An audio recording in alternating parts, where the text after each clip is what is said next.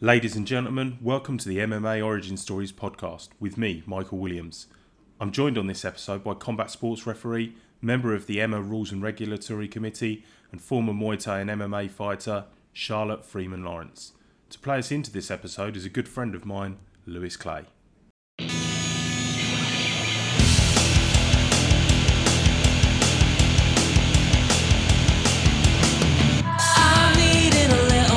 To keep me in this human race, the Via Dolorosa walk is preferable to listening to you talk about me, dear, and watch me as I disappear. You know I want me to stay, was never really with you anyway. It's better fall apart than stay with you, 'cause I'll be there.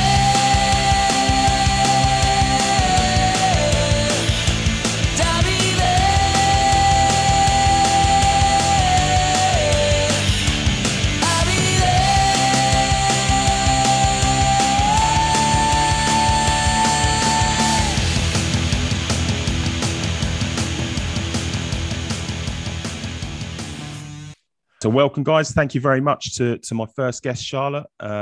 Charlotte, I just wanted to let everybody know, really, that you are the reason that this podcast has even taken off. In October, we had a car journey up to the Arnold Classic, and because we're both quite nosy people, we just started poking into each other's pasts, really, and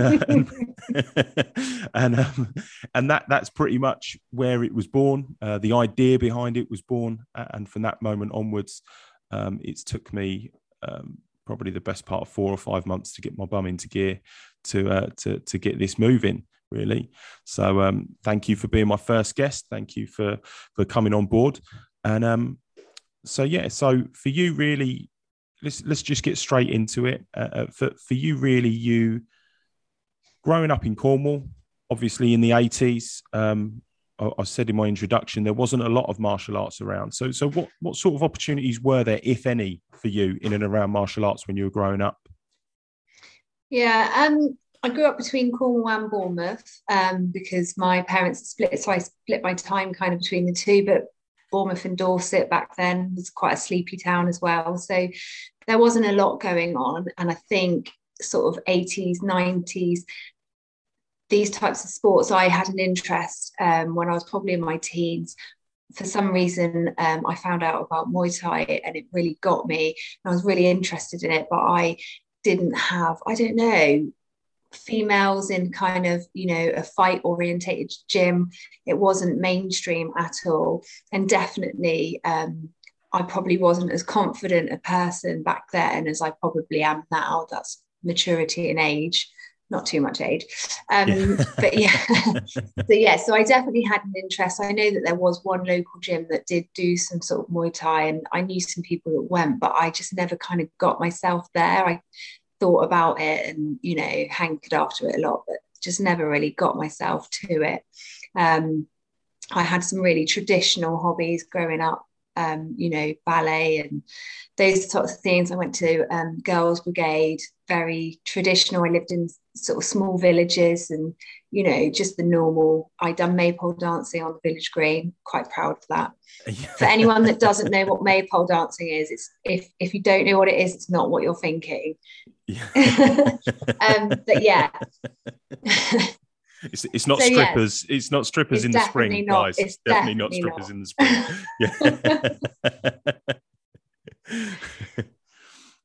So there was. So I had no one in my family. None of my friends did any martial arts. It was something I just wasn't exposed to until, like I said, I got to my teens. Had a bit of an interest in Thai boxing, but I never really took it. I didn't do anything with that. I just knew that it was out there, and that was really as much as it went. I think for most people, because even though, Charlotte, you're a little bit younger than me, but we're both 80s and 90s kids, born in the 80s, grew up in the 80s, grew up in the 90s, and for both of us, like for me especially, there was always boxing. Everyone used to go about boxing, but you'd go into the boxing gym and there'd be next to no females. There'd be no girls my age when I was 8, 9, 10 going to the boxing gym.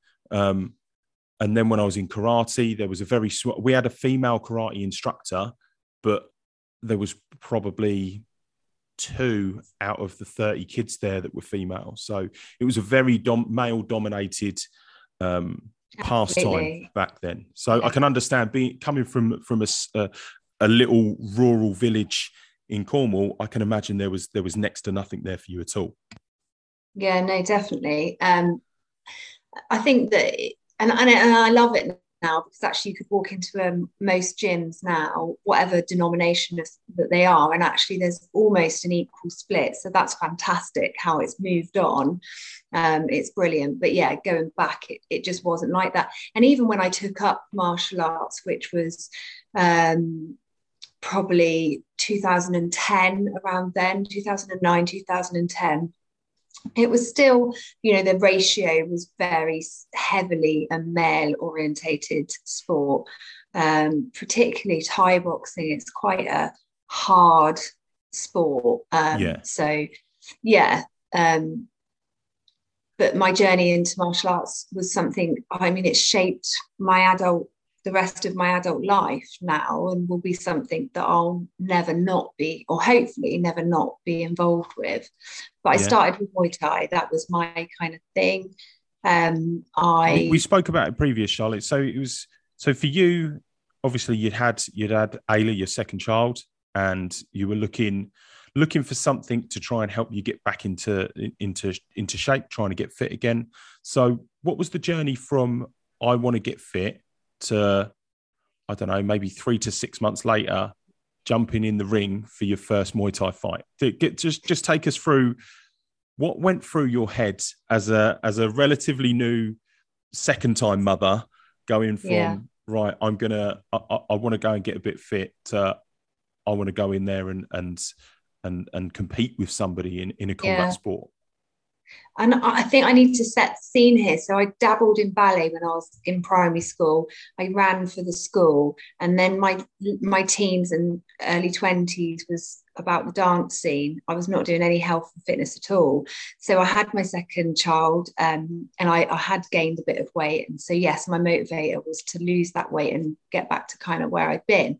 So I joined a gym, just a standard gym that I'd never joined before, to do spinning, really. And I did that for a month or so, and I did enjoy it, but it quickly lost it was very samey, and I wanted something more. And just by chance, I happened to stumble across an advert. I don't know where I saw it, and it was a Thai boxing gym local to me, and they were offering 1-to-1s. And I thought, I'm going to give that a try, actually, because actually I'm in a position, a 1-to-1, that's not so scary or daunting.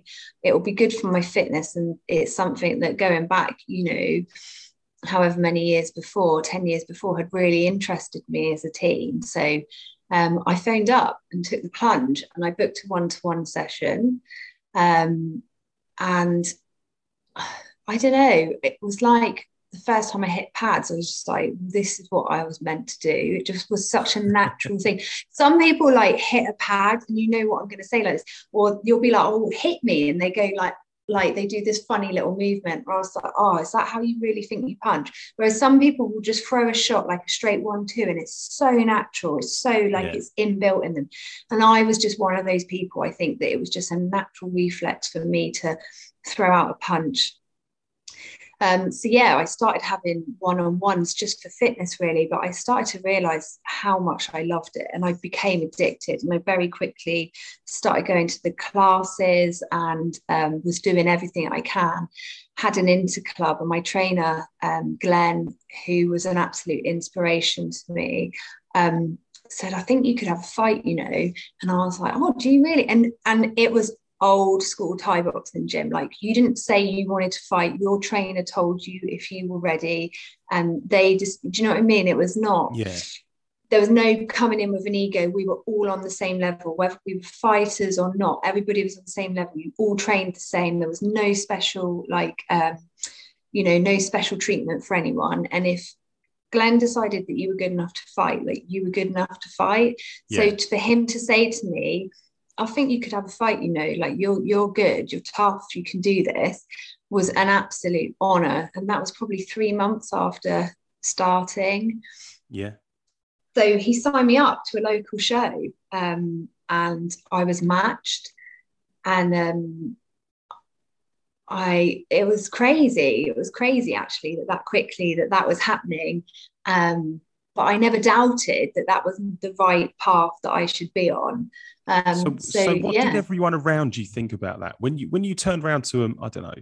You turn around to your parents, and you say, "Well, I'm going to be training I've decided to give up spin class, and I'm going to go and train one-to-one with Muay Thai." And then they're like, "Oh, yeah, okay, Charlotte, you can go and hit your pads or whatever you're going to do in the stereotypical punching that people first time may do," and then to go and do an interclub, and quite quickly, because it was only a few months after, 2 or 3 months after you first started, that you actually had that first fight on that local show, wasn't it?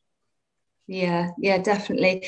I think, again, if we just go back, I'd done the ballet and stuff girls brigade when I was a young kid, but my teens, I was people don't use this anymore, but I was a tomboy through and through. All my mates were guys, lads. I was very much a tomboy when I was sort of teenage, right up. All my close friends, and I just hung around with the lads, So, and then I actually trained as a plumber as well. Oh wow! So I'm a qualified plumber. So I'd done that in my sort of 20s, in between my first and my second child, and I worked as a plumber for about 5-6 years. So I suppose there was always that thing that I kind of like to do what the boys done. So yes, there was a shock from my parents on, you're actually going to have a fight, but then that person, my sort of late teens, 20s, I did like to kind of push the boundaries a little bit, challenge stereotypes, put myself in situations that traditionally women wouldn't have done, maybe because I felt so henpecked as a young child, put into a certain place, that I just rebelled against that totally. So I think that I was doing that sport and doing a sport like that. I've always been feisty. Probably wasn't a surprise I was doing sport. My mum was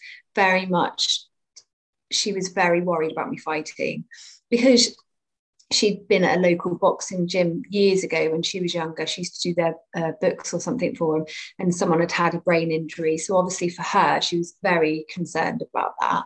But she knew that there was no taming. When I've set my head on something, I'm going to do that. So neither of my parents actually ever came to watch me fight, which I'm probably glad of. But they were all very supportive and did what they needed to do, but didn't actually come and watch me fight for that reason. Yeah.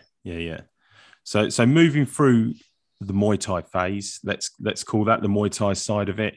You in between stand-up arts, so in between your K1 or K1 style and your Muay Thai style, you fought up to British title standard as well. So you got to a reasonably high standard in the UK for the British title. How did you exceed your own expectations? Did you have any expectations when you were fighting, or did you just go with the flow and just keep improving? Yeah, I went with the flow. I think that it always changes, doesn't it? And this is life. You set yourself a goal and you then achieve it, and then actually you reset the boundaries and you reset the goals. So for me, I think the goal was to fight originally, obviously.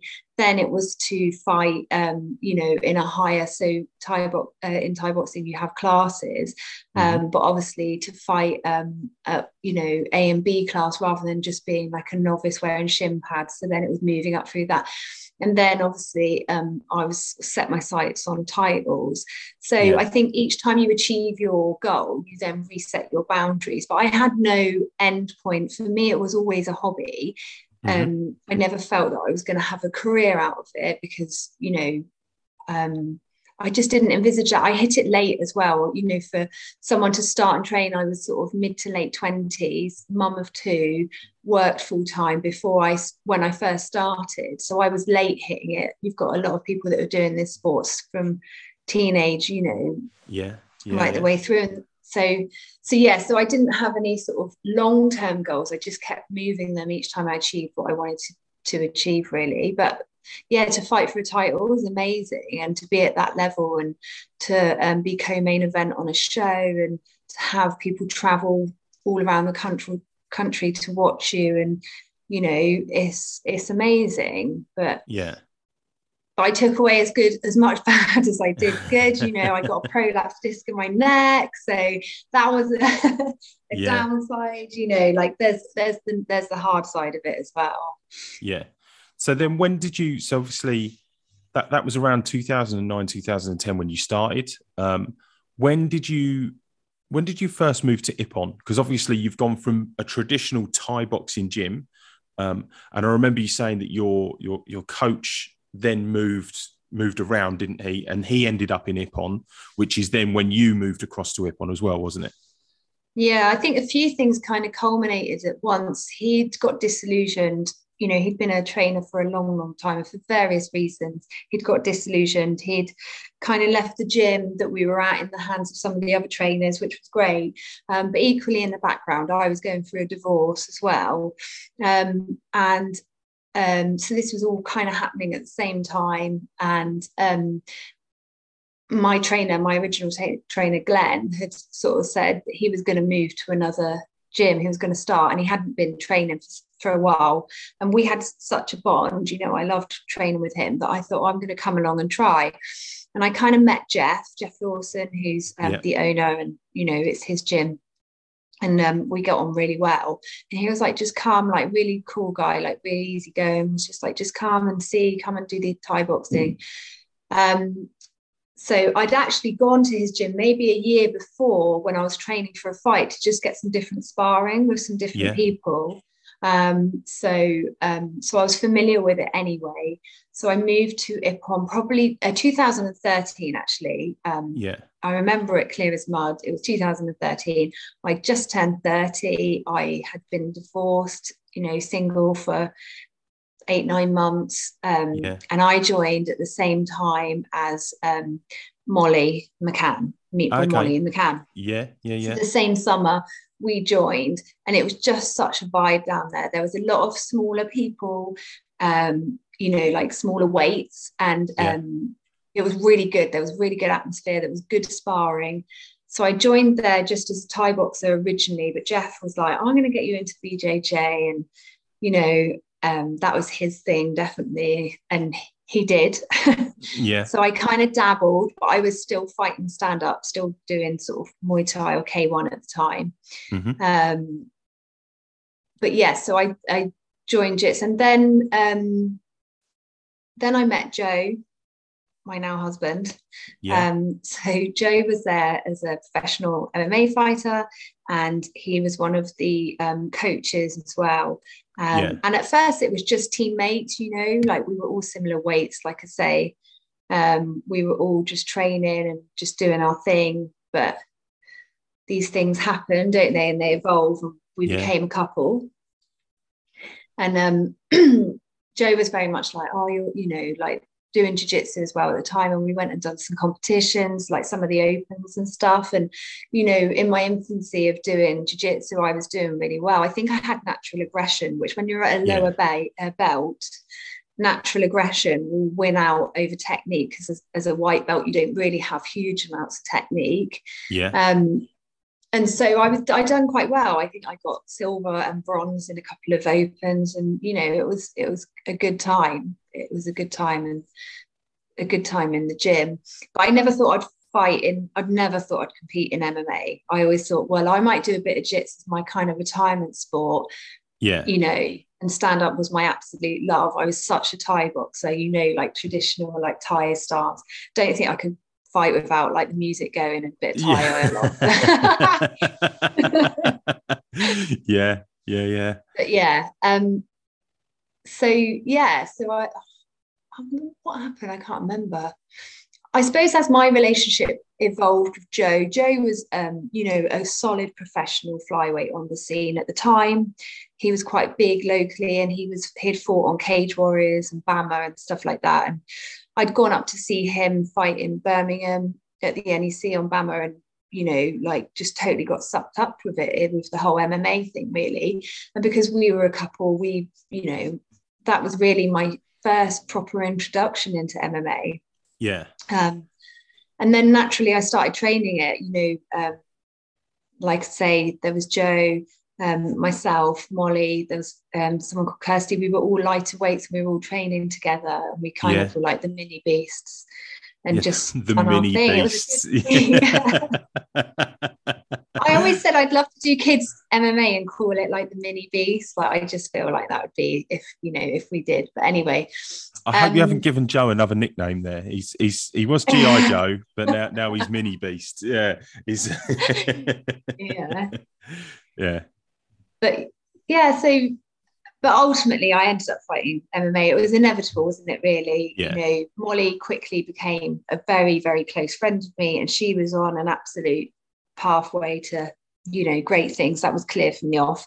So she's training MMA. My partner, my now boyfriend, is training MMA and is a professional, and I'm in really a strictly sort of jiu-jitsu MMA gym. So I suppose it was inevitable that I was going to end up. The people around you as well, they're both Joe. I remember judging one of Joe's fights. I think it was back in 2012, 2013, something like that. So he was high level back then. He was really, really good fighter. You had Molly that was on the way up. So you had two really driven people in your life around MMA. You're already involved in combat sports. You're already learning the ground game as well, or progressing through the ground game as well. You've done your jiu-jitsu competitions. It's a natural progression to not so much be a follower, but work with the people, and you're spending so much time with them. Moving into MMA as well was essentially, it was going to be a natural progression for you no matter what, because you're in that environment. You're that sort of person that wants to compete, and it's really your next big challenge, isn't it? Moving across to MMA. So you had was it 2015 you had your first MMA fight? It would have been 2015, early 2015. I had Thai boxing, fought for a title that I'd lost, and it was the second time around, and I felt a bit like my time had finished maybe the year before, 2014. And Joe was like, I think you can have an amateur MMA fight, like you'll be fine, like you stand up solid, you've been putting the work in, like let's do it. So I got matched on Paul Sutherland's show against one of his girls, who again was actually a solid stand-up fighter. And that was in the February.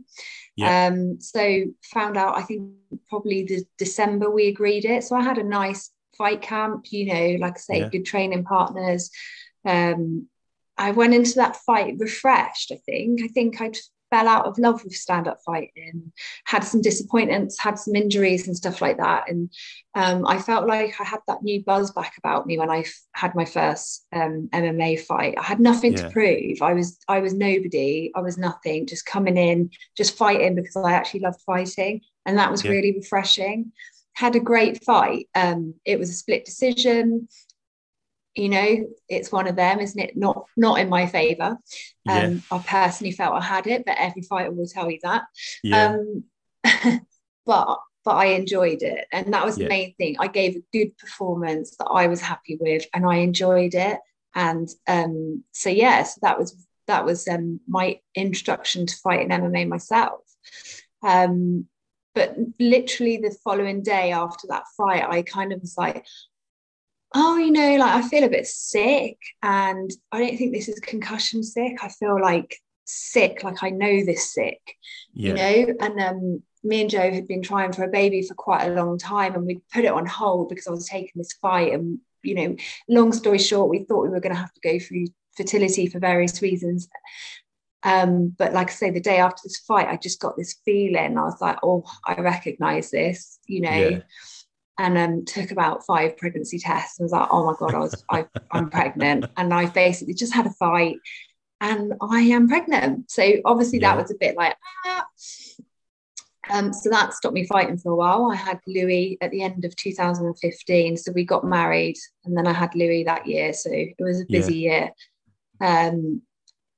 And after I had Louis, I was just happy being a mum, like mum of 3 kids. And, Yeah. I'd sort of flirted with the idea, well, maybe I could get into officiating, but I hadn't really progressed it that well. I'd had a few conversations with some of the referees that I knew, that I'd sort of been on shows with, but I hadn't really progressed it. But I hadn't really made up my mind that I wasn't going to fight again either.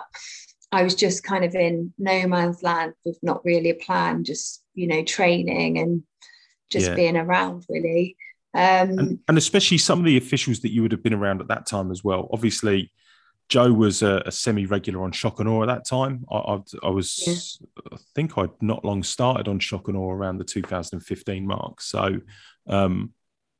you would have had the likes of Rich Mitchell, the likes of Andy Nichols was on there. Andy Nichols is still on there as well. And a mutual friend who's an amazing guy, Ron Bomber. Who I absolutely love. And he guy, honestly was probably my inspiration, just because he's so happy when you meet him, like so genuinely happy. But he actually reffed my fight the MMA fight that I had, and I'd seen him ref a lot of Joe's. And if I was ever going to pick someone for me at that point that I wanted to referee, it would be Bomb. He was such a good guy. He is a good guy. And I kind of reached out to him and sort of said that I was interested, and he was very much like pro, like, look at this, look at that, but I didn't progress it at that time. I just had a lot on. But those people were definitely some of the people that I would have first seen. And I suppose it's good that you were thinking about life after competing, and the level of officials. We've got a really high level of officials now, I think, in the UK, and we've got a good grassroots level of officials as well. So we've got the people right at the top that are best in class. You could put them up there with the best in the world, and then we've got the grassroots levels that are probably only 1 or 2 steps behind those people as well. We've got some really, really good grassroots level people coming through. But back then, like 2015, 2016, was really a change in time for a lot of mixed martial arts officiating. It was starting to get a bit more popular. More people were looking at it. And I think also the second or third generation, like yourself, you were probably a 3rd generation or 4th generation of fighter coming into combat sports, and especially MMA, because at that point, 2015, as a sport, we were only 20 years old, just over 20 years old. So for you, it was a good progression for you then to have competed and to moving forward as well into officiating. So that was your first MMA experience. Obviously, the King Louis, as he's proudly known in the household, is now on board as well. You're a married lady. So then I know there was some other decisions you had moving into your second fight. And that was obviously. And I think that was the decision maker for me. I had a second MMA fight, and I had reasons. Unfortunately, I sadly lost my brother in a motorbike accident, and he was a black belt in Bushido and loved martial arts, loved watching the UFC, and I thought, I'm going to just have another fight as a kind of like my own tribute to him. And in my mind, I was like, well, I'm going to have this fight. Like, I haven't fought for, I don't know how many, it was a few years at this point. So it must have been 2000, and I lose track of time because I think COVID's eradicated my ability to timeline properly. So apologies. But it must have been around 2017, I think that was. And I thought, I'm going to have a fight in his kind of honor, something for me to do in his honor for him. And I had this, when you do something and you've got all these reasons and you think it's going to be this wonderful thing and it's going to pan out exactly the way you want it to, and it's all going to be perfect. And that was not the case for me. No. And, I remember I was sitting cage side on that fight, Charlotte. So I remember it's ingrained into my memory. I think it's ingrained in a lot of people's I speak to. I remember speaking to Rich Mitchell on the first time that I shadowed some referees at Shock and Awe, and he was there. And I was like, what's the worst injury that you've kind of ever seen or dealt with? He was like, yeah, probably your leg when it went. And I was like, oh, okay. But yeah, I had a significant leg injury, I tore my MCL almost right the way through. I fractured my tib, had significant bone bruising, and tore like a cruciate ligament or something in my ankle. So it was all the way. I had to wear a leg brace for months. I couldn't drive. I was then in an ankle brace, and like it went on for ages. But it was almost a relief, because it was like, do you know what? Like, that's happened. It was, one of those crappy things that happens in fighting, and you accept that risk. But that's definitely me finished fighting. I'm now, in my kind of mid-30s. I've got 3 children. I've got a very responsible job, and I kind of can't do this anymore. So that was it. So that was the time when I was like, now I want to get into the officiating, like 100%. I went after it then, and that was me. Just to let people know, because I know when we spoke about this previously, injuries, people see injuries happen and people know that there's a risk with fighting. But this, I think you've almost, you haven't purposely, but you've almost underplayed the after effects of this. So yes, you're in a leg brace, and yes, you couldn't do anything. But I remember you talking about it, and for you still had to go to work. So you had a small amount of time off, but you still had to go to work. But because of the injury, you couldn't drive. So you had to get 2 kids to school, 1 kid to some form of childcare, and you had to get yourself to work. Joe's going off doing whatever he can to work as well, yet you can't drive. The bus probably isn't an option for time restraints. So for that one amateur fight that was done for all the right reasons, you've then got months and months and months of rehab, of taxi drives that cost you lots of money. And this is the side of it that a lot of people don't see. They see a fighter. We've seen Anderson Silva and whoever else, Conor McGregor, and all of these guys have leg breaks, and we just think, they'll be back again. And obviously Anderson came back. He was never really the same after he came back, but you don't see the rehab side of it. How long do you think that really, I know you decided at that point that you wanted to go, once you processed everything, you wanted to move more into officiating, but that whole process of the rehab, what sort of timeline was that for you to get back to some form of normality? Yeah, I know it vividly, and I know it sounds strange, but I remember a lot of it vividly. So the fight was in the June, and I know that I was in the leg brace for 3 months. So it was early June, so June, July and August. I had an ankle brace I had to wear for a little while after the full knee brace. I remember the end of September, I don't know why, but it sticks in my mind, but I went for my first little run. It was like a really tiny run. I was a little bit, a few days after I've injured my leg and I'm stuck at home with the kids, and I'm like trying to do dips on the sofa because I'm like, I can't just let myself go to mush. So I was a bit, I was doing other things that I could, but I couldn't do anything with my leg. But I remember having a little run, like a really short run in late September. And then Joe was really friendly. Joe's career started as a boxer. He was an amateur boxer. So he'd done the traditional amateur boxing route. So he had one of his old trainers that had kind of started his own amateur boxing gym. And actually, I was like, oh, well, let's go back to that, because I couldn't pivot very well. I definitely couldn't do grappling. My head had gone for all of that. Yeah. So I know like their season starts like September, and we'd started training them at the end of September, but I was quite limited in what I could do. I couldn't do the skipping. If it was a lot of footwork, I couldn't do it, but I could stand and like blast on a bag or hit pads. Yeah. So that was, 4 or 5 months, but honestly, I don't know how many like years down the line, and I would say that I'm still not 100%. Yeah. I don't know that I ever will be now. There's certain things, my ankle particularly, like cold weather. Sometimes I'll set off out the house and go for a run, and I'll get halfway down the road. It's like, not today, thank you. We're not.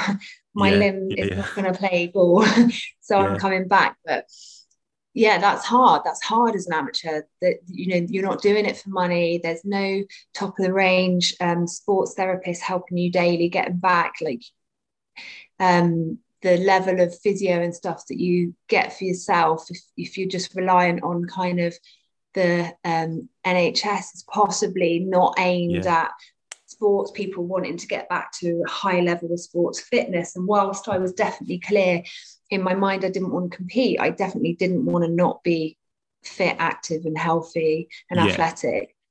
So I'd done a lot of stuff for myself, looked a lot of stuff up online, and tried to do the best that I can to get myself back. But it's had a massive lasting impact. I think my head is still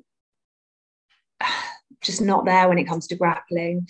It's a massive source of anxiety, not because I'm scared of getting hurt, because believe me, if you fought like to a high level of Thai boxing, you're getting hurt no matter what. I don't mind getting hurt. What I mind is the impact on my family, not being able to work, not being able to, like you say, support my kids, take them to school, all of that stuff. So because I've got that in my head, that's really affected me. So I didn't train anything for a while. We just boxed, or I'd go to the gym, and it's only really in the last sort of few months that I've gone back to jiu-jitsu, and that's really because that's really 4.5 years after the leg injury that you finally built I wouldn't, courage is probably the wrong word, but built the trust in your leg that you can actually go back in and do jiu-jitsu and grappling again. So that's a long time to not have trust in your own body to be able to perform something that you probably took for granted, and you've been an active person since childhood as well. So that's a long time. It was significant. And I think that my motivator now is different. My motivator now is not to compete and to be able to beat people up. But my motivator now is actually to enhance my game and my knowledge for my refereeing, because that is my focus. That is my focus. But so after I injured my leg, I really pursued refereeing and officiating.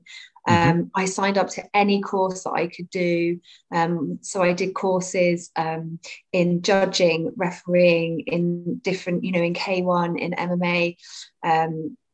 I read whatever I could online. I contacted whoever I could. I contacted local shows that I was kind of new and was affiliated with to see if I could shadow.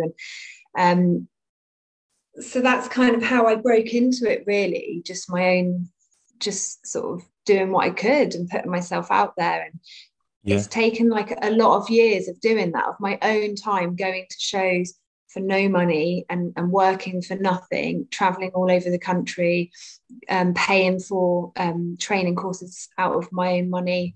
That's how you have to start. There's years of input, and I feel like it's sort of starting to really pay off, not in a financial sense, but the reward about the teams that I'm now working with, the recognition, things that I'm being involved with. So that's amazing for me, like really amazing. I know from an MMA standpoint, you came to the course in Bracknell that Mark Goddard took. Obviously, I organised that course and was getting everybody involved that I knew I could. And that was right around the change of the criteria as well the first big change of criteria for the judging scoring system. So you showed everybody. There was a lot of people that came from all over the UK to do that, but obviously to drive up from Bournemouth to Bracknell it's a couple of hours drive. You had to pay for your fuel to go there, and that's what some people don't really see and don't really understand is we don't do this. We're not officials for the money. If we wanted to earn money, let's be honest, Charlotte. If we wanted to earn money out of something, we wouldn't be officials on the local circuit. You're not earning. We're not retiring on any of the money that we're making out of this. Definitely, if anything, it covers costs, and especially by the time that people like yourself who go out there and you're constantly upskilling yourself as well, and you're constantly going on refresher courses, and you're constantly doing this and doing that, and anything to keep your skills and keep your mind sharp. It's it's a testament to your drive and your abilities and what you want to do and where you want to set yourself out with. And it probably comes from the fact that we were talking just half an hour ago about your drive in Muay Thai, and you didn't set out to want to fight for a British title. You set out because you just wanted to get fit, and then you started to get fitter, and then you wanted to compete, and then you wanted to compete on a higher and higher and higher and higher and higher level. So it really is a testament to someone like yourself that's coming through in what is still a very male-dominated sport as far as officiating is concerned. I don't know. Yeah, definitely. I mean, it's a great time to be involved. You know, I think like we touched on earlier, like my close friend Molly, she's obviously succeeded everything she set out to succeed and is, you know, active in the UFC and doing great things. And she was at that cusp of women's MMA. Like it really took off, obviously, the Ronda Rousey and, you know, Miesha Tate and all of that era. And then it's really, so that was still unique at that time to have those female fights on. But now it's mainstream to have women and men on the card together, and it's totally accepted that they give some of the best fights, you know, better than men. You know, some of the most memorable UFC fights have been clashes of women. So women competing in MMA is absolutely mainstream now. Women officiating in MMA is not still, but it, you know, with great organizations like IMAF and Emma and doing what they can to promote that, then that hopefully will become more mainstream. And I think throughout my life, if there's ever been a thought or a feeling like, well, you can't do that because you're a woman or who you are, or, you know, I would definitely try and buck that trend and be like, no, I can do whatever I want to do. Like it's a funny world to be in, and I'm under no illusions when I get things wrong, and we all get things wrong. That's human factors. I'm going to make a bad call sometime, or I'm going to miss something that you know, a blink of an eye and I don't see something. But because I'm a woman, I'm going to get scrutinized on that so much more than a male referee would. And I know that, but I put myself out there. I put myself in that position. But that's why I always want to be the best version of me that I can be. So I want to go on these courses, and I'll still offer my time to go and do interclubs for nothing so that I can be moving around. I'll still go and shadow on different shows, even though I'm at a point where I'll get paid on whatever it takes, I'll do it. I think that shows a testament. I mean, you look what my favorite.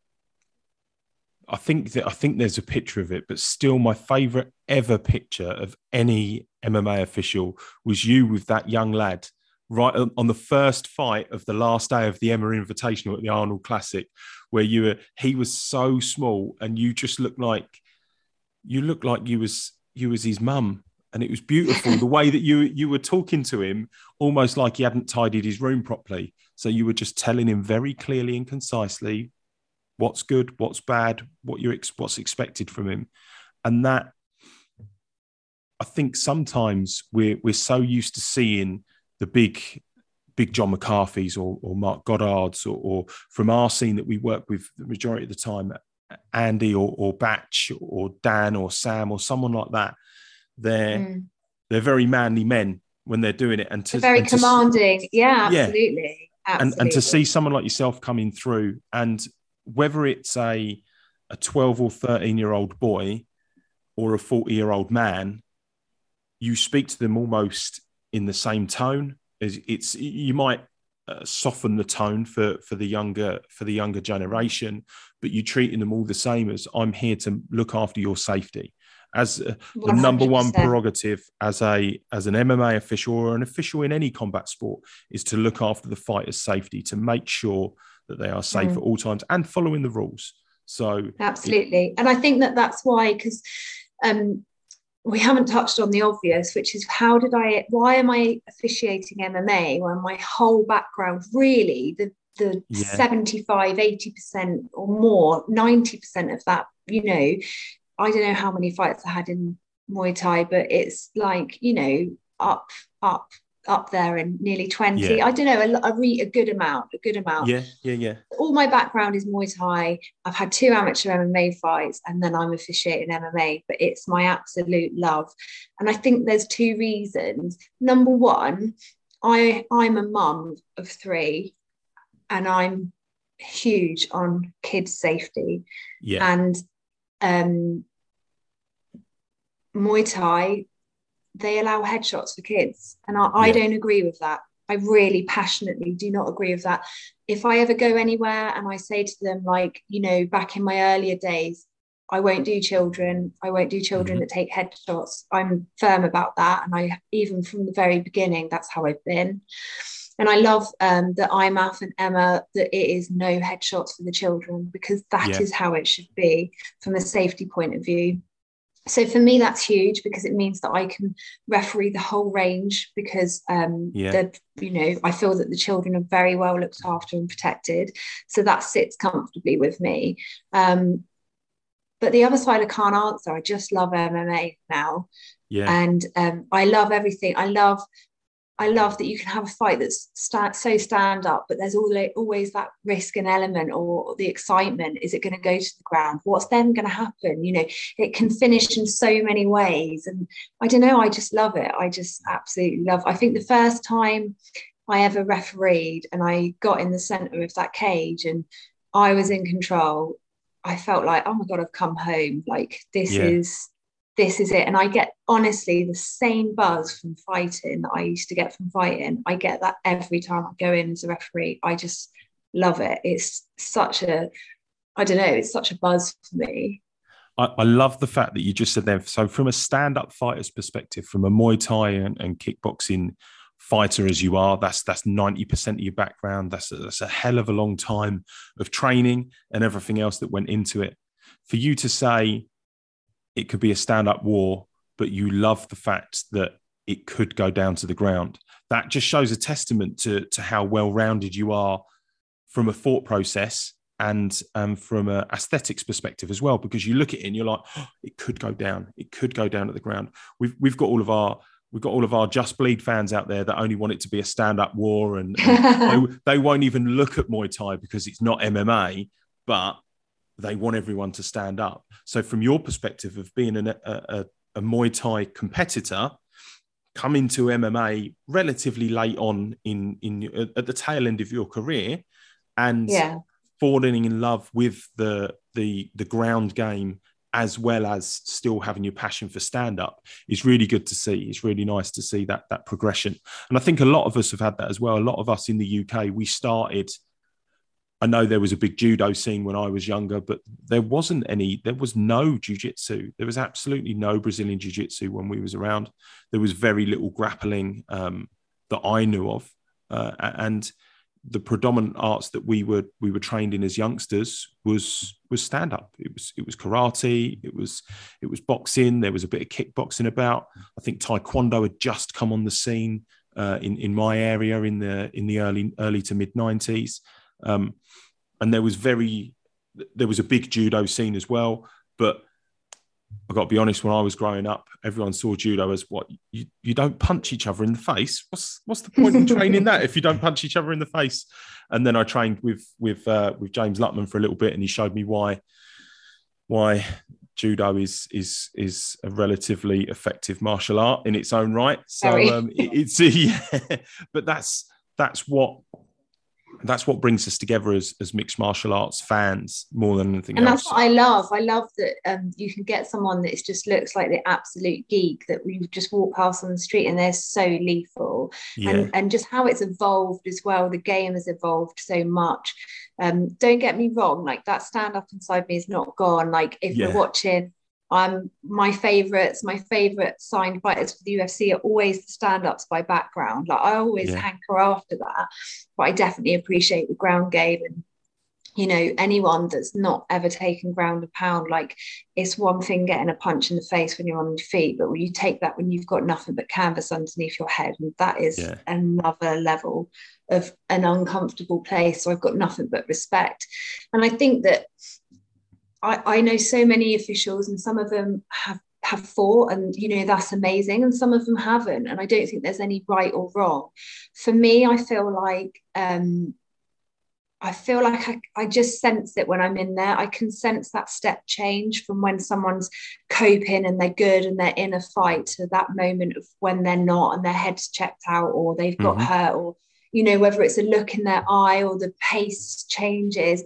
And I think because I have been a fighter, I can just sense that within other people. And then I'm, on even more high alert. I'm watching for other things.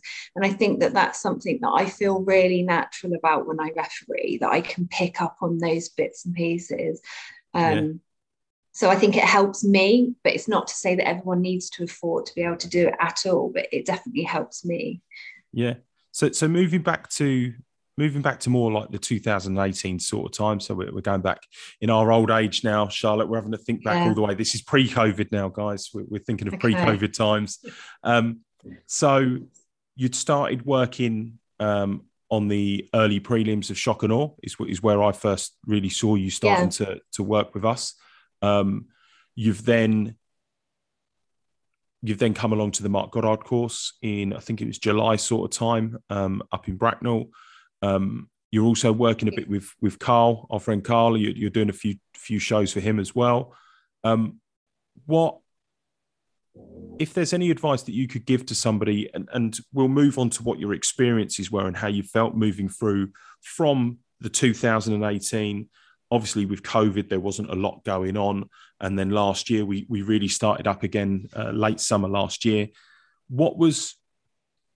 If you could give some advice to somebody who's listening to this and thinking, a young female or a female fighter who's retiring, or somebody that's competed and they're looking to get where you are, because you're now a respected official. You've got a voice in the UK MMA community. What is there any advice that you could give to somebody about moving forward, like you have in such a short time, in 4 short years as well? You've been to a much higher level than quite a lot of people that have been doing it for 10 years. Yeah, I think seek out learning wherever you can find it. Don't be afraid to ask, and just because you've done something once, go back and do it again. And I think I apply the same in my work life, and that's how I've progressed within my career at work. But I always seek to develop myself. But be true to yourself. Like, if you're not true to yourself and you're not authentic, then you'll get found out. And, I think it's okay to say, if you don't know stuff, it's okay to say you've got something wrong, but always be open to learning. But you're going to, it's never going to fall in your lap. You're not going to go and do a referee course or a judging course, and then all of the shows in your local area are going to suddenly pick up their phone and ring you. You're going to have to go out and seek your own opportunities and make your own opportunities, ask questions, offer to do stuff for free, whether it's, being a runner or a timekeeper or any of those things. Like, work your way into it, ask to shadow, build up relationships. But you will have to spend a lot of your own money. You will have to spend a lot of your own time. And if your only motivator is to make financial gains, it's the wrong thing for you to do. Yeah. I have a career outside of MMA, which I'm very passionate about and very proud of, and that's my income, and I don't ever expect for that not to be the case. And if you are doing it for fame or fortune, you're looking up the wrong sort of path. Definitely, you're going to be a very poor alone person if you're just doing this for fame and money. Nobody's going to know who you are unless you do something really bad, and you're going to be a bit skint. Hopefully no one ever really knows who I am. That means I've really messed up. But you got the camera on you. If people know who I am, it means I've really messed up being a judge. So it's but it's something you touched on there, being true to yourself as well. And that's one thing that our group that we work together regularly always say, you got to stick to your morals. If you see something, and this is something that I really, really believe in. If you see something on a show that a promoter or another official is doing that you don't think is right, speak up about it. Speak up 100%. About it. Let them know. Let the promoter know. And even to the extent that I'm sure we've all been there as officials, you've turned down work because you don't agree with what is being done. Absolutely. I've only had to have that conversation once. And luckily for me, after I had that conversation, the situation on that show improved. I went back and did the next show with them, and it had improved. Excuse me, everything had improved from what my suggestions had gone back to them. And sometimes promoters get a bad shake of the stick because they're seen as just money grabbing people. The promoters, they're just out for it for money. But more often than not, if you were to speak to a promoter, they'd say exactly the same as what me and you have just said about, if you're in this for fame and money, you're in the wrong game. A lot of the promoters I speak to, they would echo exactly the same thing. If you want to nick a couple of quid, if you want to earn some money, go and do something else. This isn't the game that in our level, in the grassroots level, in the regional level, even in the national level. If you're looking to earn, if you're looking to make a retirement pot, don't run an MMA show. Don't run an MMA promotion, because it's not going to come for you. But I think we're quite lucky that there's more and more officials that are standing their ground, and there's more and more officials that are. We're very lucky, and I've been saying this for a long time now. We're extremely lucky that we've got someone like Mark Goddard in our corner. I was just about to say, I've been on a few of Mark's courses and now worked with him at Emma and stuff like that. And, he always says the same, like, you've got to stand up for what's right, and your integrity is absolutely huge, and that's how it should be. That's how it should be. You should be true to yourself, but true to doing the right thing for the people that you're working with, and the sport, and those up and coming amateur fighters, and the kids. And I think that's what I feel passionate about, and I absolutely love everything that Emma stands for. The English Mixed Martial Arts Association, not just some random lady called Emma that we've met on the street.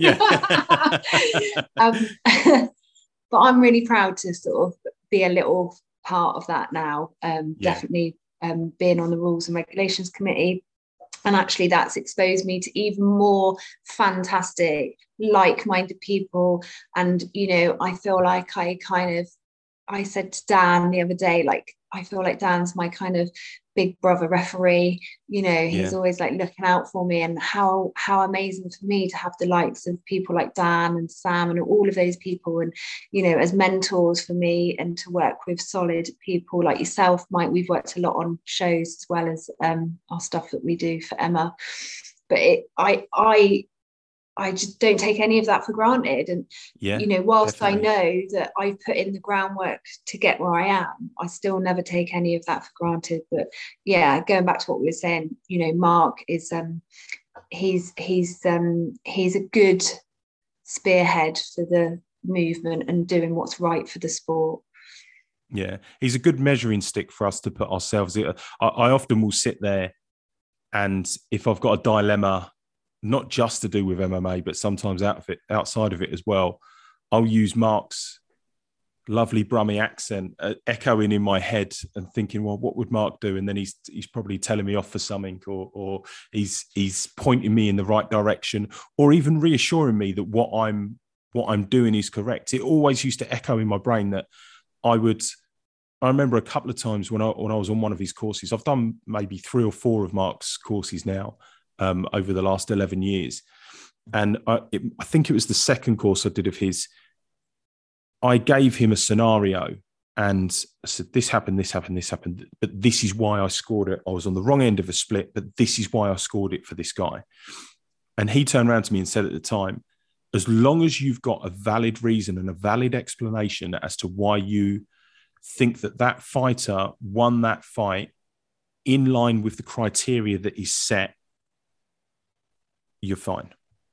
As long as you haven't missed a gaping part of that fight, you're absolutely fine. If you can justify why you've come to your decision, you're absolutely fine. And that echoes that echoes in my mind quite a lot when I'm sitting there and talking to Yeah, people, and definitely. also bringing the new officials through as well. We've got Yeah, some new he's a great officials. teacher. He's, Yeah, he's a great teacher. And I've had people reach out to me recently and say, like, how do I get into this? And, I've pointed them because of COVID into Mark's online content that he's got yeah, now for officials. So I've pointed them to do that. But I've said the same thing that we've just said, that, you're going to spend a lot of your own time, money, and effort for possibly little to no reward. But as long as you're doing it because you're passionate about the sport and passionate about being involved, then that won't feel like a negative. I never feel like it's a negative when I'm traveling to a show and spending out my own money, because it's like a hobby that I love, and sometimes I yeah, get paid as well, and that's just a bonus. And all the rest of it, but it's the people that I work with, the officials that I work with, the promoters, the fighters, everything, the atmosphere, and I love it. And I've got the best, I would say the best seat, but it's not because you don't sit down, but I've got the best view in the house for I've sure. definitely got the best seat. I think I've got the best seat. You've Yeah. got the best seat. Yeah, I've got probably the best view. Yeah, definitely, definitely. But it's so from, if we were to take it from the time we did, so we've got our benchmark in the sand where you sat on Mark's course. That was the first officials MMA course that you'd sat on, and we've only really got a short time then between that happening in 2018 and then COVID struck in January. So that was June or July 2018. We then had another course with Mark. Did you come to the IMAF course? I think you did, didn't you? The IMAF Yeah, course yeah. in So I've London. done a Yeah, few. The judge it, yeah. yeah. So that was the year later. The referee and judging seminar a year later in London, and then 6-8 months after that, COVID had hit. So really and truly, from your perspective, you had maybe an 18-month, 20-month period, or 18 months, because it came in February and there was no shows in January anyway.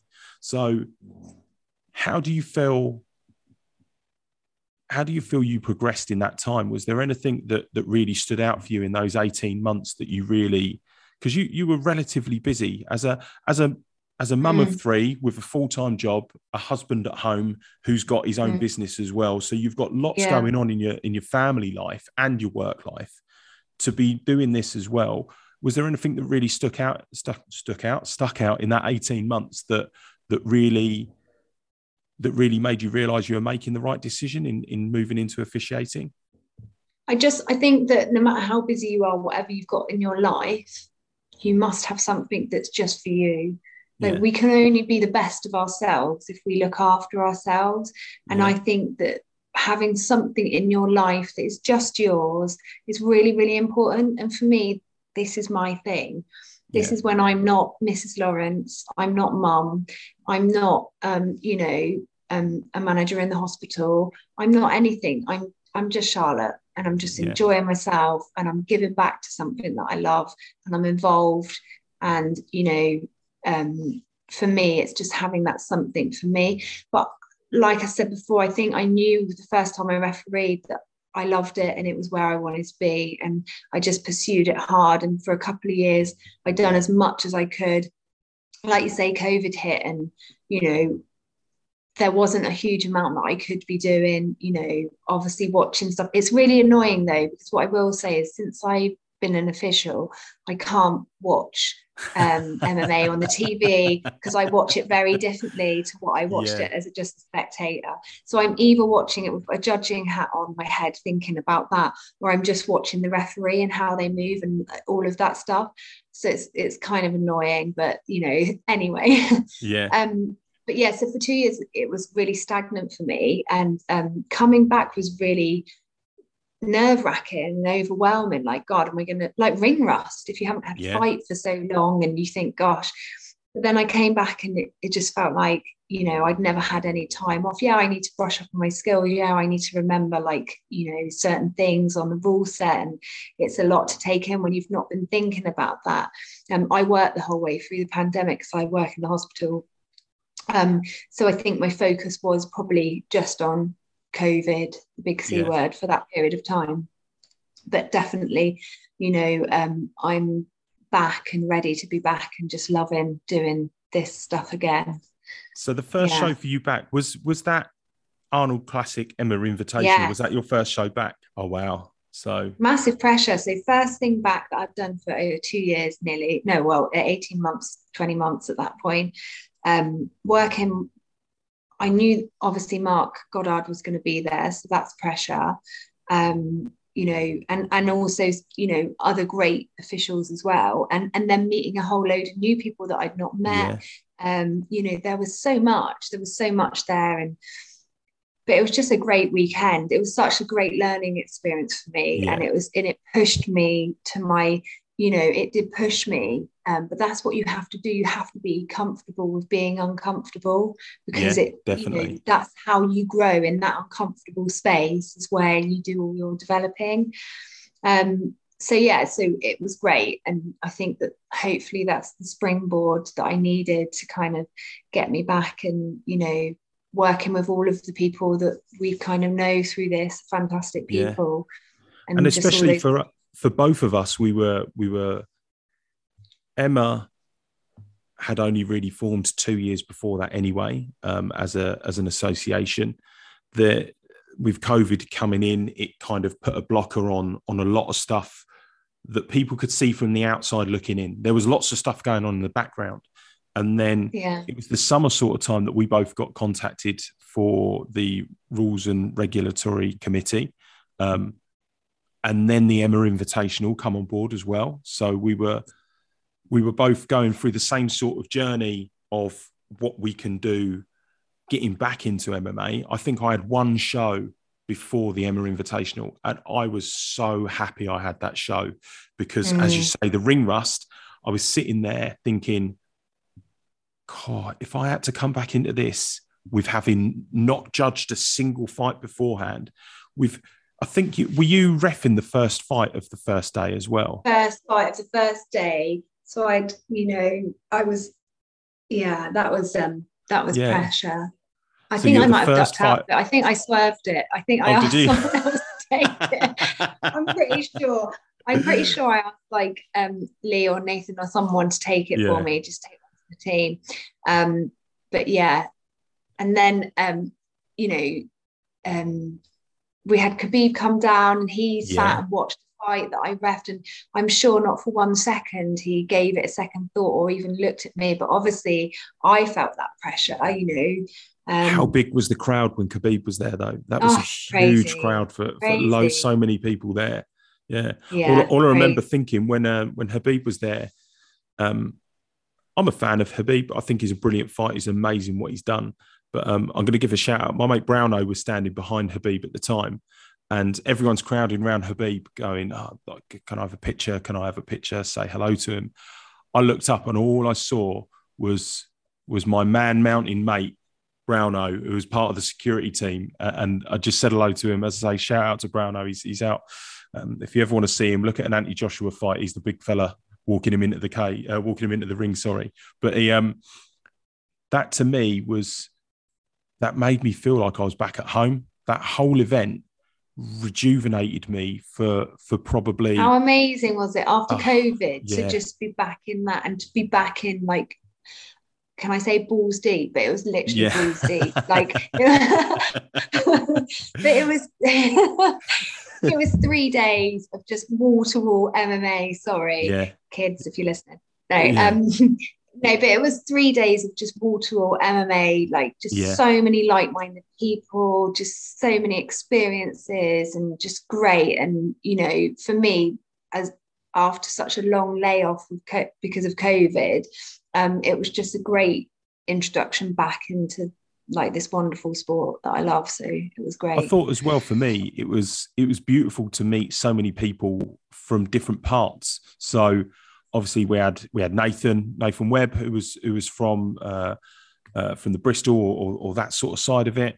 We had Jamie from Oop North, who was a MMA official by day and a scaffolder by night, allegedly. So and then we had Mark as well. Mark Lavington came on board for it. The Saturday and the Sunday we had Big Fred and Brad come down and help us out with the running of it. Beautiful Brad. Yeah, beautiful Brad. Yeah. He won't forget taking the mickey out of my age in a hurry, will he? When you come in and jumped in and helped me out, saying I'm not old. So he's but it's we had so many good people from around the Yeah, UK. a good crowd, like a really All good solid congregate. crowd. Yeah, and it was, and that was really a springboard for the rest of the year. And we got to do some good shows at the end, tailing into the end of 2021. Now at the start of 2022, we've got some really good stuff coming up. It's going to be. I'm really looking forward to this year. I'm looking forward to when have we got Shock and Awe? That's April, isn't it? April, yeah. So I can't wait. Yeah, it'll be good. I think. Yeah, April the 23rd. Yeah, something like that. So yeah, it'll be good. It'll be good. I'm looking forward to. I'm hoping that I might have the opportunity to go and do an IMAF. I know you've just done one. Yeah. In Abu Dhabi, but I'd like to go out somewhere this year. That would be a massive achievement for me. So I think that's kind of a little goal that I've set for myself. But just to be active and just to hopefully keep moving forward in a positive way. For me it's like the little things, like I refed on the show Adrenaline in Wales. Great show. I've been up there myself. And I just love stuff like this, like it was a break and just walking to the loo, and like there was a couple of guys that were sitting there watching, and they pulled me and they're like, "You the referee?" And I was like, yeah, that's me. And they're like, "Oh, we're fighters. We're supposed to fight. One of us was supposed to fight." I think they'd got injured and they weren't. And they're like, anyway, my mate, like, he says that you're doing a really good job tonight. He knows his stuff, and he's saying you're doing a really good job. And I love that. I love when I get that, because you don't get that often as an official. You're usually like, you're booed or you've made the wrong decision or whatever. People were just like, oh, but yeah, it's good. And if we can go back to one thing that we we spoke about Bomber. Like, I always feel that like Bomber's the kind of guy that as a fighter you'd want in your you'd want refereeing, and then like I think about like Chris and Andy, who I work with a lot on Shock and Awe. And I know that as a fighter, like if I had them as my referees, I'd just be like amazing. And that's how I want to be as a referee. I want to be that referee that people are like, oh, if I get a ref, I just want Charlotte because she's fair. She's no nonsense, but she's fair. And, I know that it will be a good kind of situation. That's how I want to be. That's kind of how I aspire and want to be known. Yeah.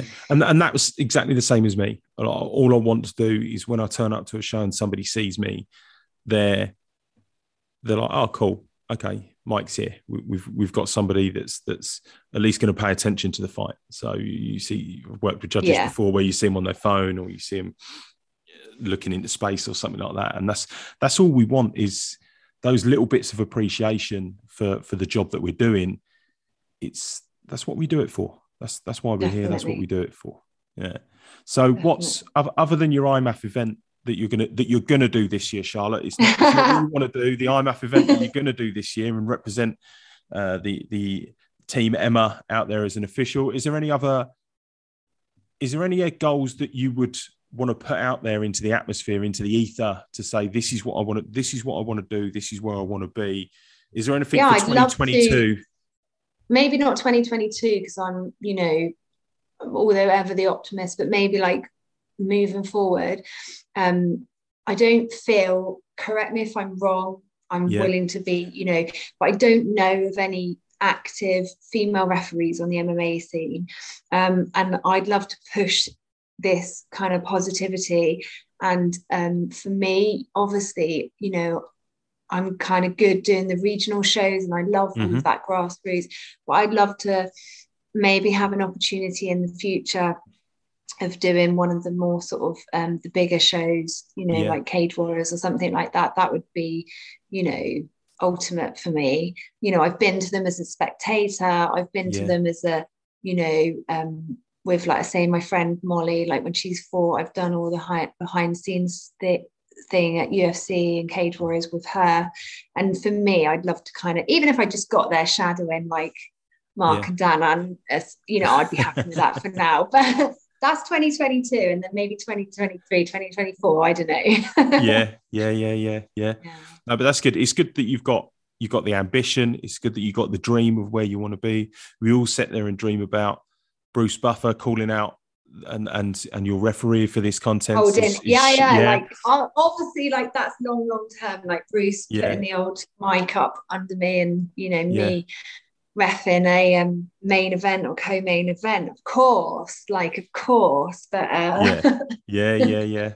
Then I land back to earth with a massive bump, but I'm happy with whatever I get. Just if it's only one more year of this stuff, I just love it. And what it will be. I just enjoy every minute. Yeah, and that's it. And we've just got to take it. We take it all a day at a time. And I think the good thing about us being officials affiliated with Emma as well, it's the English Mixed Martial Arts Association. We're the governing body. We're in at the ground level, and we're in at grassroots. So we're really focused on the amateur side of it, of helping people come through. I know from my perspective, I love it when I see people coming through from an officiating point of view. I can only imagine it's like what a coach feels when he sees a fighter progressing on to those next stages. But I remember at the Emma event, Sasha Amidi was sitting with me. I was timekeeping. It was on the final day.